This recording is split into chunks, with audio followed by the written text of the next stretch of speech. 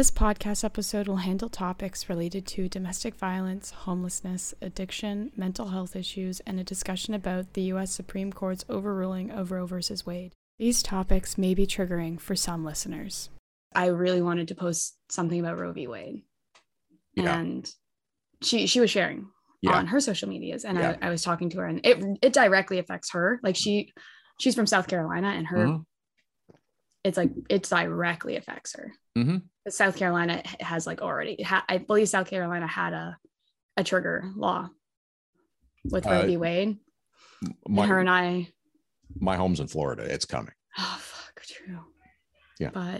But her and I were having a conversation about it, and I'm like, I'm scared to post because I know my grandparents and I know my parents, and she's like, I just don't give a fuck. Mm-hmm. And I'm like, true. Mm-hmm. True. It's like, it's my body. This Canada seems to be America light. No, this is there's a lot to unpack still here about this whole thing. As I was at the gym this morning, actually, this is one of the things I was going to talk about. Should we maybe like, and then like discuss it a little bit, or is this going to be one of those podcasts where we just go into it? Well, it could be. We can just keep talking and Welcome to the Racing It Out podcast. This is the intro if we haven't done one already. I was at the gym this morning thinking about that. And it's just like, because there's stories now, in the Supreme Court about, how it's overturned and everything. And it's just, it seems as though precedent has been overturned. And I thought law was based on precedent, and I don't understand that. And then there's the stories that are coming out about the most recent judges and how their confirmation has gone, and how obviously this topic has come up of Roe v. Wade. And I'm not sure why it continues to come up, because it was decided 50 years ago. And all of the comments and answers to questions during confirmation process for the Supreme Court were of that effect, that it's a previous case, it's been decided based on precedent, and changes don't come because it has been decided on precedent. I don't know how and it's not going to be changed. It's not going to be overturned. I don't know why cases keep getting sent to the Supreme Court and why the court keeps allowing them to be sent, because that is part of the process. Is they have to agree to take on the case. Yeah. So why was it ever taken on? Why was it taken on in the first place? And also in terms of the judges that were confirmed and said that it's over, it's decided, have apparently ruled in a completely different direction from their answers to the confirmation committee. And it seems as though that if that is sworn testimony on the record, isn't that perjury? So there's so many questions and so many comments and layers about this. And I think there's a lot of stuff that's got to happen and get figured out before anybody even figures out how we're going to move forward. Like there's going to be trigger laws and laws change and everything. And that's going to, but it's just, that's the short term. I don't know what the long term is going to be yet, because I think there's still things coming to light. Yeah, there is. I have been trying to not go into it as much, because every time I do, I fall into a spiral. Yeah. And it isn't. We have a guest coming on later this episode. Yeah. Who has a very interesting story. It's an intriguing story. And I read it and I sent it to you. Mm-hmm. And I thought, I think we should get her on right away. And you said, yeah, let's do it. So we managed to make it happen in fairly short order. And I'm really happy and excited about that. The reason I mention her now is because the conversation we're having there's a very important theme in this episode of it's my life. Don't tread on it. I can make my own decisions. I am a consenting adult. And as long as I inform and have consent from the people around me in my relationships, why do you care? Right. It may be your value system or belief system that is different from mine, but yours in no way, shape, or form should impact my right to decide how I'm going to carry on with my life. And I think that's the important distinction that keeps getting lost is, of course, and this is not just in one country or another, or one part of the world or another, but that we're talking about. It's just, the minute your right of doing what you want or living the life you want, or your freedom begins to infringe on someone else's, that's where your freedom is supposed to end. Except that it has been taken to the extreme in the sense that, well, this is my belief and this is what I want, and I should be able to impose that on others. And that's not right. Isn't there supposed to be a separation of church and state? Well, yeah, and it's even, I'll boil it down even further. It's just like, isn't it courtesy? Isn't it? Because there's a distinct lack of courtesy in the world anymore. And, obviously these are enormous issues that we're alluding to and we'll talk more about, but even simple things. I went to the gym this morning, which I hate to do, but I do it because it's I'm very proud of you for going to the gym. Thank you. I do it because it's necessary to try to maintain the kind of life that I want to lead. And I was standing, I'd done elliptical cardio and everything, and I just picked up a few weights, and I was standing in front of one of the benches that you can sit on, lie on, or whatever, and do just free weights. It was 12, maybe 13 inches away from me. I was standing at the top of it and just doing some exercises with the weights first before I sat down or lay down on the bench. Someone came over, put a piece of paper on the bench, and then immediately had their face in their phone. And it's like, yeah, I see you standing there, but I'm ignoring you and I'm staking my claim on this bench. I stood there for a second and just kind of looked with my arms out like this. I'm like, you're not going to pay attention to me. You're not going to acknowledge me.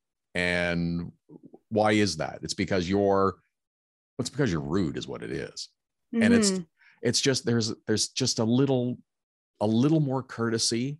It doesn't cost you anything to be nice. And that's, if we had a little more of that, breathe the accelerator just a little bit, we'd all get through a lot smoother. Do you think it's courtesy or empathy? Maybe a little of both, but just consideration for others. Yeah. That was something I kind of like thought about this weekend of like, a lot of people don't have self-awareness anymore. They don't. Oh yeah. They're very much like this now. Tunnel vision. Don't see what's around them. So they're not like, oh, like I'm crossing a crosswalk. Oh, I see a car here. I'm going to like skip a little further ahead just to kind of make sure they can get on their way. Right. Instead of. I'm just, totally absorbed in what I'm doing and I don't care about anything or anyone else. Yeah. Frustrating. Welcome to the Racing It Out podcast. Yeah. Let's get to our guest because I'm excited about it. Proudly bisexual, resilient, and ready to race, Rita Thomason set for ARCA Menards Series debut. That's the headline from the story that caught my attention about our guest, Rita Thomason. When you read a little further, you'll learn that she's faced significant challenges during her life and has a remarkable story that we want to help highlight.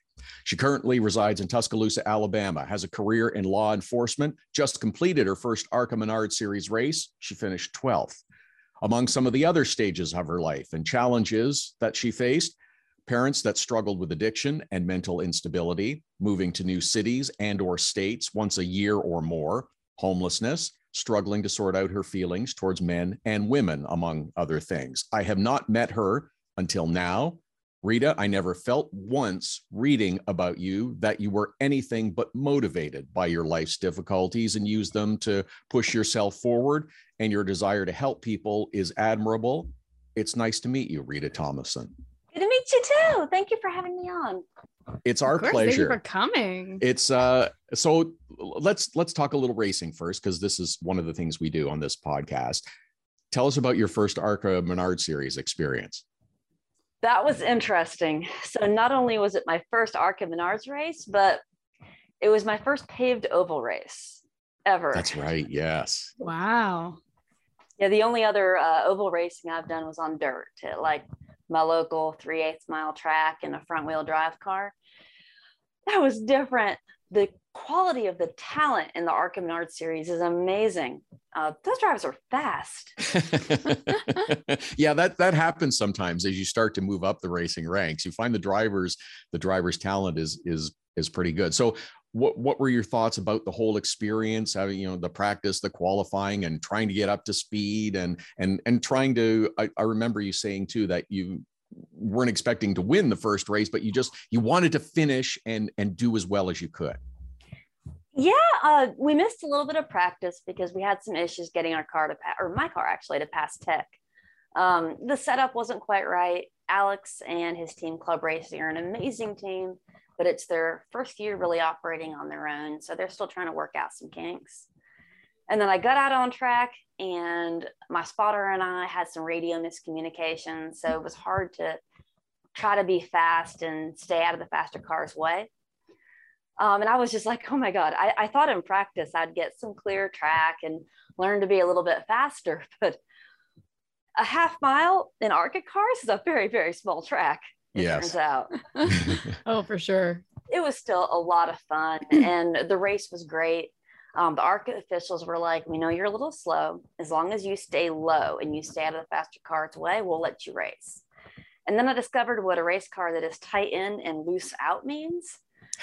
It's hard to be fast. No matter if I try to go fast in the straights, and I know I could take the turns faster, it would wash up the track and I would be in the way of the other drivers. So I was just like, I called it driving around the inside of the donut. But I was going to make it. And then I tried to go a little too fast. The car got loose. I spun out. And we had issues with what I think are the carb floats. And I just couldn't get it to stay restarted. So rather than limp a broken race car around track, I'm like, with my inexperience level, it's just time to put it on the trailer while it's not wrecked. Also an important decision to make. So where do you go from here? I know you've talked about doing more races, and where is your schedule going to take you from here? Mid-Ohio. And I am so thrilled about that because all my experience comes from road course racing. Oh, I've never been to Mid-Ohio, but it is on iRacing, and you can see I have my awesome iRacing simulator here. And I'm looking forward to it. I have been. It's nice. You'll like it. So not to pump our series a little bit, but if you like road course racing, you'll have to come up to Canada and race the Penny Series that Todd and I both work in, because we got some badass road course tracks. Yeah, I've heard about that, and I've heard that it is awesome. Canada is just a little bit of a drive from Alabama. Yeah, just a little bit. We'll road trip it. Yeah, it's good. It'll be fun. You'll. But I mean, if you're ever coming up to like Watkins Glen or something, yeah. Maybe it's worth the trip. Just a short drive. If the schedules make it work. And my heritage is French Canadian, so. Oh, really? Yes, my maiden last name is Langevin, which is a traditionally French Canadian name. I was actually born in Pawtucket, Rhode Island. And yes. I want to say third or fourth generation immigrant. Wow, that's cool to know. Very nice. So it's in your roots. No wonder you're a road course racer. All the French Canadians here are road course racers. So it makes a lot of sense. It's a lot of fun. I love road coursing. You're not just dealing with the challenges of the car and the drivers, but you're also having to deal with the track, and every turn's a little bit different. And the weather too. Yes, that's not something you really have to deal with in oval track racing, but it might rain. It might rain, and you might have a completely new set of tires you need to put on, because if it rains, you're going racing. It don't matter. Oh yeah. I have a question for you. If with your background and constantly moving around and stuff, how did you get into racing? What was your start that made you like go, oh, I like doing this? And like, how did you like really get into it? So it actually started with my parents' first vehicle was a 1983 Subaru station wagon that we got when I was maybe 11 years old. Before then, we'd always just taken the bus or walked. And I went fishing with my dad. So it was just him and me in the car. And I was like, I want to see how fast it'll go. And we took that rattly old Subaru up to a whopping 70 miles an hour. It looked like it was going to fall apart, but that stayed in my head. I'm like, oh my God, I like going fast. But with my financial situation, you know, being broke, I couldn't really think about getting into motorsports until my third marriage, when I was able to buy a second Miata just for autocross, and that did it.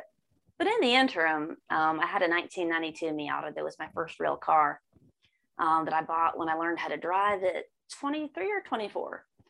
And me and that car would go everywhere. It was just, I put the top down, I'd hit the gas and go way faster than I should have. And just all my stress would just melt away. So I've just always loved going fast. It's interesting that you had that start to racing. That's, I think, a pretty common thing is the speed and the sensation and the excitement. Was it also a bit of an escape for you because of some of the things that you went through during your childhood and formative years? I don't know. I really didn't think about actually racing until I was probably my first Miata in my early 20s. Mm-hmm. I liked going fast, but when you grow up as poor as I did, you know, what you see on TV is a different life. You don't think that that's anything you could even have. So it wasn't even a thought that I dared entertain until I was much older. But one thing I do like about racing is that when you're in the car, you can't be thinking about the bad day you had at work or your boss getting mad at you or the difficult call or any issues. You have to be 100% focused on what you're doing. And it's like, it's almost like meditation, which I love it. Interesting. Very interesting. When did your financial struggles and stuff really start to, like, when did it all start to happen for you? Like when it got better or when it started sucking? When it started sucking. Oh, my entire life. Yeah. My family, we grew up really poor. My mom, she never went to a psychiatrist because she doesn't believe in them, but there's no doubt she had some issues there. She couldn't hold down a job. And my dad, as try as he might, he struggled with alcoholism and gambling addiction for most of my childhood. And he was also disabled. So he was trying to hold down 3 part-time jobs and finally got on disability. And we were living off like $1,200 a month, skipping from apartment to apartment and city to city, just hoping that we'd have a better life in the next one. There were times when my mom would be like, oh, you know, here's a peanut butter and jelly sandwich, but I'm not really hungry. And I thought she wasn't actually hungry. And it turns out it was more that we really couldn't afford to feed everyone. And then we had a lot of issues. I think my mom got upset that I wasn't a carbon copy of her because, you know, she was the kind of mom that kids need to be like fall into line exactly like their parents, and me being bisexual and liberal and not fitting her mold, I wound up getting kicked out when I was 16. And then I lived in a homeless shelter for a little while and wound up marrying an abusive man, being broke. And it really wasn't until I became a paramedic and then a cop that I actually had financial stability. And how old were you when you became when you got that financial stability? I was 21 when I went to paramedic school. 22, I think, when I got certified. Probably 23 when I got my first paramedic job. And that paid like, I want to say I started at $12 or $14 an hour, which seemed like a lot then. Which probably back then was a lot compared to now, where it's like, oh, that's less than minimum wage, at least here in Canada. But back then it's like, it's good money. I couldn't complain. It let me, you know, me and my second husband got a house, and we were able to get my 92 Miata and, you know, actually have some breathing room. And then when I became a cop, then my financial stability got a lot better because, you know, government job, regular pay raises. How do you go from being a paramedic, which is one set of skills, to being a cop? I mean, I understand your motivation is service and helping people, but it's a bit of a different field, to say the least. This is going to sound dumb. No, it won't. It's your story. Nothing sounds dumb. As a paramedic, you get to everything when it's too late. You know, the drunk driver has already crashed into the tree or killed the innocent family. The domestic violence victim has already been beat up. The bad thing has already happened, and you're there to try and take them to the hospital, get them stabilized, make them know someone cares, but you can't keep it from happening. And it was so frustrating. But as a cop, I can pull over the drunk driver before he hits somebody. I can maybe intervene with the domestic violence victim before it gets to the point where they're getting seriously hurt or killed. I feel like I can do more to actually keep the bad thing from happening. So yeah, I just want to do more. You could actually make a difference and help people instead of, like you said, being the last one to the scene of an accident. Exactly. I think it's really insightful. It's not a dumb thing at all. I think that's no, it's really not dumb insightful. at all. I never would have actually thought about it that way until you just said it, of like, you're right. It's like police officers are usually the first ones on scene. They're usually the ones called to investigate domestic violence, sexual assault, any of it. Yep. But ambulances are always a last resort. Yeah, we're just putting them in the ambulance, stabilizing them medically and taking them to the hospital, but I can't take that guy to jail. I can't do anything to prevent the crime. I'm just picking up the pieces. And that got to be very psychologically challenging. So I'm like, I want to do more. Especially with your background too, because it's like you have been there before, and it's like wishing you had probably had somebody like yourself in that situation that had that motivation to help. And that's one thing I really enjoy about my job is taking that extra time, especially with domestic violence victims or kids that are being abused, and talking to them about what's going on and giving them options that I think other cops might not go about it the same way. So that's an interesting question I also had, is you live in a primarily red state. Yep.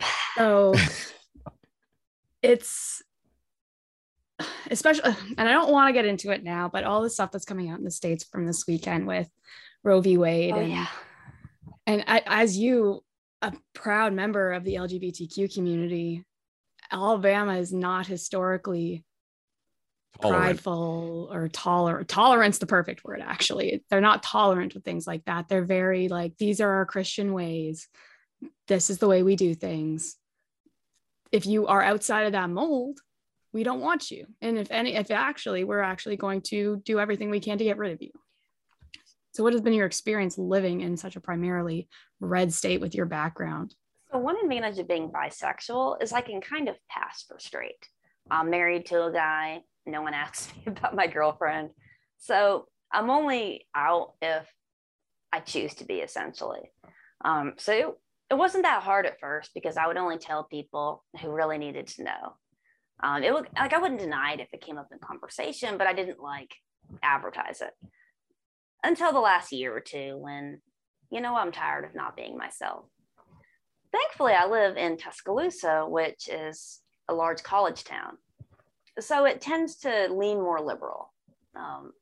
That's helpful. I really haven't experienced a ton of issues, surprisingly enough. You bring up an interesting conversation, though, which is a conversation I've seen a lot this Pride Month about specifically bisexual women that date men and are not accepted into the LGBTQ community because they're like, well, no, you're bi-curious. You're not actually bisexual. Like, you're just like fooling around. You're like experimenting, all this stuff. And it's like, why can you not just accept bisexual women when they say they're bisexual? I agree. It's like, why do you make us mask? Yes, it's frustrating because I actually had to have this conversation with one of my crew members. He's like, how are you bisexual if you're married? And I'm like, okay, so this is going to be an educational moment. And I explained to him that it's about who I'm attracted to, not necessarily who I'm currently dating. I'm attracted to both men and women. I've been in relationships with both men and women, and I'm actually currently in a relationship with both a man and a woman. But even if I were married to a man, that's still, just to a man, it wouldn't invalidate my bisexuality. And it's hard to get people to understand that it's not who you're having sex with, it's who you're attracted to. And that goes, I think for me personally, it goes even further of if you've only primarily dated men, but you are still attracted to women, You're or you still think you might be bisexual. attracted. Thank you. Yes, you're still bisexual. Yes. It doesn't matter if you've even ever kissed a woman or had sex with a woman or had been in a relationship with a woman. If you are attracted to them, you can consider yourself bisexual. Absolutely. 100%. You mentioned that you are currently in a relationship with a man and a woman. Are you polyamorous? Yes. Not to put you on the spot if you aren't comfortable no. talking about it. No, it's sometimes hard for people to get their head around because they're like, oh, we can deal with you being bisexual, but what? So when I started dating I'm on my third husband. It took me a while to find the right one. When we first started dating, I told him I was bisexual, and I'm like, I can be monogamous if you want me to, but I'd honestly rather not. And he's like, I don't care if you date a woman. And I'm like, really? Seriously? Oh my God, that's amazing. But it didn't really come up until a couple of years ago when I started dating Kim. And Kim and my husband Sam have met, but like my relationships with each person are separate. Okay, so you guys aren't in like a triad, no. Yeah, you guys aren't in a relationship together. You are in a relationship with two separate people. Exactly. That's very interesting. It gets complicated on Valentine's Day. Oh no. I love that you have a sense of humor and are comfortable expressing yourself and have a sense of humor about it. I'm sorry, I didn't mean to interrupt. Go ahead. Oh, you're fine. I think if more people... No, I feel like I've been asking too many questions. No, it's good. Asking questions. I'm deliberately staying quiet because I'm enjoying listening to how this conversation is going. So please continue. Yeah, I think if more people were open about it and talked about it, it wouldn't be this big under the table secret. I mean, I'm not the only one who's dating or married to a man and dating a woman or some variation of that.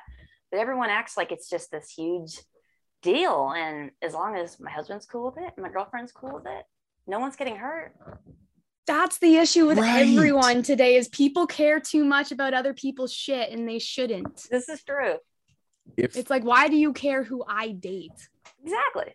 And if you're having a relationship with more than one person, I don't care which sex they are, you're open and honest about the relationship with everyone, then everyone is aware of all of the circumstances. And quite frankly, it's no one else's damn business. That's true. And I'm a lot to deal with. My husband is an amazing guy. He's like a solid rock, but he hates racing. And my girlfriend's, I know, right? Really? My girlfriend loves it. Mm-hmm. So my husband's like, oh, you want to take him to the track instead of me? Hell yeah. So they kind of share the load. Yeah, that's an interesting thing I've kind of learned in the last couple of years is you can't put all of your needs on one person, even if you are monogamous. It's not fair to that person, and it's not fair to you. No, so it's like you have to spread your needs over your friends, your family, the different people you have relationships with in your life. So it's like back to the question of why do you give a damn about who I date, who I'm married to, whatever, when it's like I'm getting my needs met, they're getting their needs met. It's a consenting relationship on all ends. Yeah. Mind your business. Pretty much. Well, so here's the thing I want to mention, because reading your story, Rita, and seeing some of the social comments about it, this was part of the motivation why I wanted to get in touch with you and have you on, because of course, as your story is shared on different platforms, I'm not going to attribute the comments, but I will read some of them I want to make a point about it. What does being bisexual have to do with driving a race car? When did people's sexual preferences become so important to today's society? And there are numerous others of the same like. I'm sure some that might be. And well, I'm not going to read the ignorant ones, but that's sort of the common question, if you will. It's important because, and to me, it's important because people don't feel comfortable that are involved in motorsports or any other sport or community and being themselves 100%, as you mentioned that you were as well.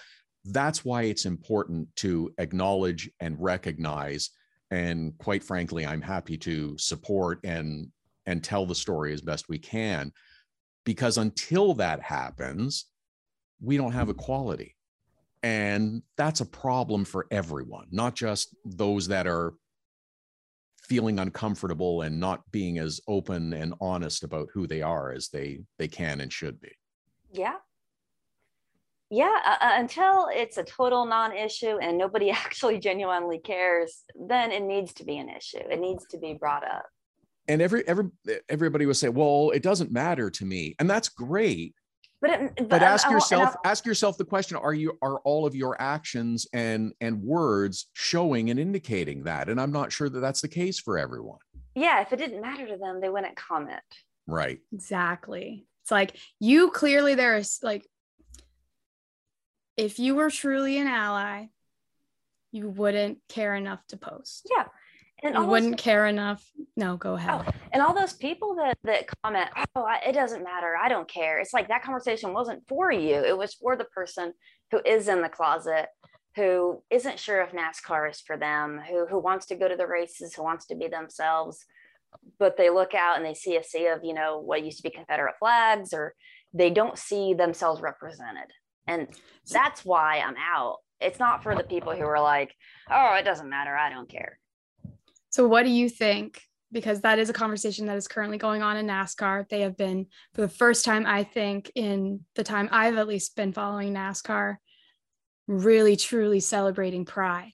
Yes. And actually putting LGBTQ drivers on the forefront of their pages. Which was I'm losing my voice from this weekend. You're fine. Yeah. It was a challenge too, because it was my very first race and there was a lot more media attention than I was expecting. I was like, oh my God, this is great, but overwhelming. Yeah. But it's good to see. It is good to see. And I can't wait to see where they take it. I think I had my roommates send me their YASCAR tweet. That's awesome. And I'm like, this is you are heading the right direction, NASCAR. It might be a little tone deaf, but they are trying. You are trying so hard, and they are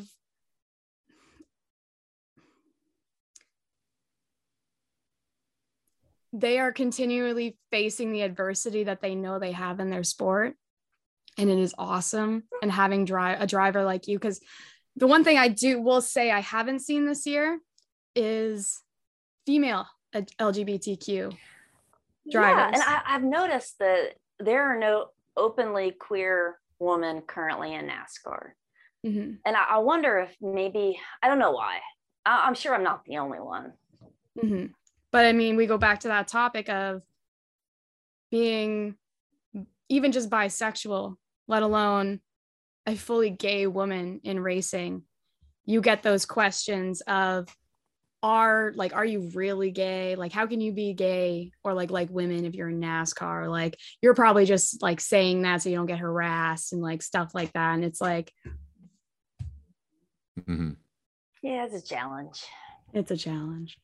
But I know I picked it. I could have just stayed in the closet, but I looked around and I was like, there's no representation. And I did some research, and the only other member of the LGBTQ community that was female in NASCAR was 45 years ago. I think Lella Lombardi, she was an F1 driver, and she drove. Oh, you mean in like all of motorsports? All of NASCAR for sure. Okay. She was in F1 and she drove like half of the like Daytona 500 or something. Okay. Back in, 45 years ago. And all the research that I found, or that I looked at, that was the only other one. And I was like, oh my God, that's awful. That's horrible, but it is 2022. Although it may not feel like it in the news this week, it is 2022. I personally, for me, like the direction the NASCAR is going with their diversity movement. What do you think they could be doing differently, actually? I think they could probably incorporate that kind of stuff, not just in June, but a little bit throughout the year. That way it's not as like big of a deal to their fan base. They're just going to get used to being like, oh, well, this gay male driver got a top 5, or, you know, just have it be just part of the conversation and not just one month. And I don't know, I guess is Pride Month necessary to get to that point? And maybe we have to, you know, keep making a big deal about it until it's not a big deal, if that makes any sense. It does. And I'm sure that, yes, I think it still needs to be. I like Pride Month. I can find so much cool rainbow pride flag stuff. Well, and maybe it's as simple as that, is maybe the merch is always available, and it's just simple things like that. I have not seen acceptance. That the NASCAR Pride merch, I have not seen that limited time on it. So good. I am hoping that it is going to be there.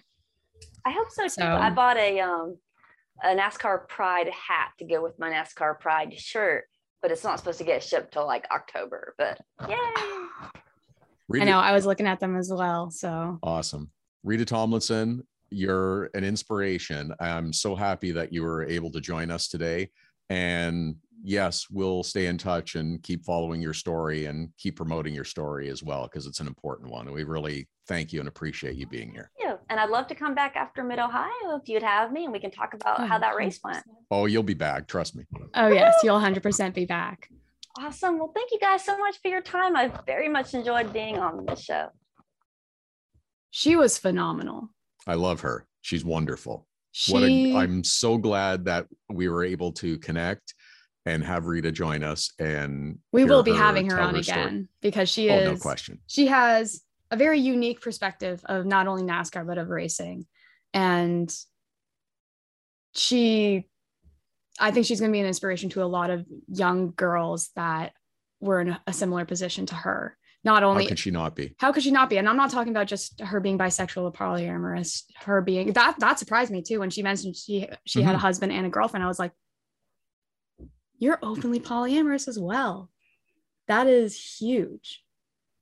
And I think she's telling her story. She reached the point in her life where it's like, no, I need to be who I am. And she's authentically herself. And she that's a great phrase. Authentically herself. That's a beautiful phrase. And I'm glad she is. I'm sorry more people aren't. And I hope that this little bit that we've been able to do and conversation that we've been able to have will help others to do that, because is there anything better than being authentically yourself and comfortable and happy? And I've talked with, friends who have gone through, difficult times and relationships or life or whatever and stuff. And I said, it's like, because there are times in my life when I wasn't, but it's like, you got to be comfortable in your own skin and comfortable with who you are and what you want to do and what you want out of life and what you're looking for in life. And some people get there quickly. Some people, it takes a lot longer. And I think I'm pretty much at that stage right now, which I'm happy about, because I'm thinking back now, it's like, yeah, there's times where I wasn't, and it's just, it makes for a much better and much happier life. So I hope this little thing has helped people in all aspects of that. 100%. And I hope, if anything, it showed that it doesn't matter what your background is too. And it's like, it doesn't matter if you are authentically yourself, you don't have to hide your background. Your background is what made you who you are. Exactly. It's what got you to this point in your life. Exactly. It's like, she didn't start really racing until she was in her 20s, as compared to like all the cup drivers who've been racing since they were like 3. So what? Doesn't matter. She is a race car driver. Fantastic. Thank you, Rita Tomlinson. So check out her socials and follow her story and others as well. Our next podcast is going to come up quickly, because we're going to be at CTMP this weekend, Canadian Tire Motorsport Park, for the IMSA weekend. We'll be at the Rev TV setup and display and the Merchants Alley. I forget exactly what it's called, but anyhow, you'll be able to find it. Marketplace. Thank you. That's the word I was looking for. English is a challenge at times. So we'll be set up there. Come say hi. See us. Yeah, love it. And bring questions. Bring Please questions. bring If you got them, questions. that would be awesome. We would love that. All the So questions. interactive, tremendous. We're looking forward to it this weekend. All right, next Pinty's race is Toronto too. Yeah, gonna My be home fun race. And busy weekend. Gonna be Busy, a fun. busy I weekend. love that weekend. I mean, it's Amazing. especially wonderful now in the series that we both work on in Pinty's that they are part of it. They're the closing act on Friday. It's free Friday, by the way. Honda Fan Fest free Friday. You get in free. Make a donation to Make-A-Wish. The Pinty's race is often touted as the best race of the weekend. Go ahead. Are the monster trucks back this year? The stadium super trucks are back this year. I would argue that they're better than us. They're better because they're cool. Okay. But because you like trucks flying through the air. It's fun. It looks awesome. It is fun. It's great. It's a great attraction. Where else are you going to see downtown Toronto on Lakeshore a truck going? Actually, no, that actually might be a regular occurrence. Could well. But the weekend is tremendous. I love this weekend going back a million years to great seasons of great IndyCar names from the past. CASCAR, the predecessor of NASCAR, and some incredible and wonderful races. I could go for hours on fun times and not so fun times and experiences of that race, but it's just been it's one of the things that drew me in. So I'm very excited. It's back. It's going to be such a great weekend. All right, so that's coming up in a couple of weeks. CTMP this weekend. The disclaimer is, of course, the views, ideas, opinions, thoughts, and expressions used on this podcast are those of Caitlin, myself, individually, not to be affiliated, associated, or in any way, shape, or form tied to NASCAR, IndyCar, Green Savory, Avion Motorsports, or anybody else that we may or may not have ever been employed with in our entire life or in the future. We don't want to get in trouble. We want to be able to keep working and keep doing this. How's that? I think the whole message of this podcast is mind your business. Our opinions are our opinions. Don't give a fuck about whatever anybody else does with their lives.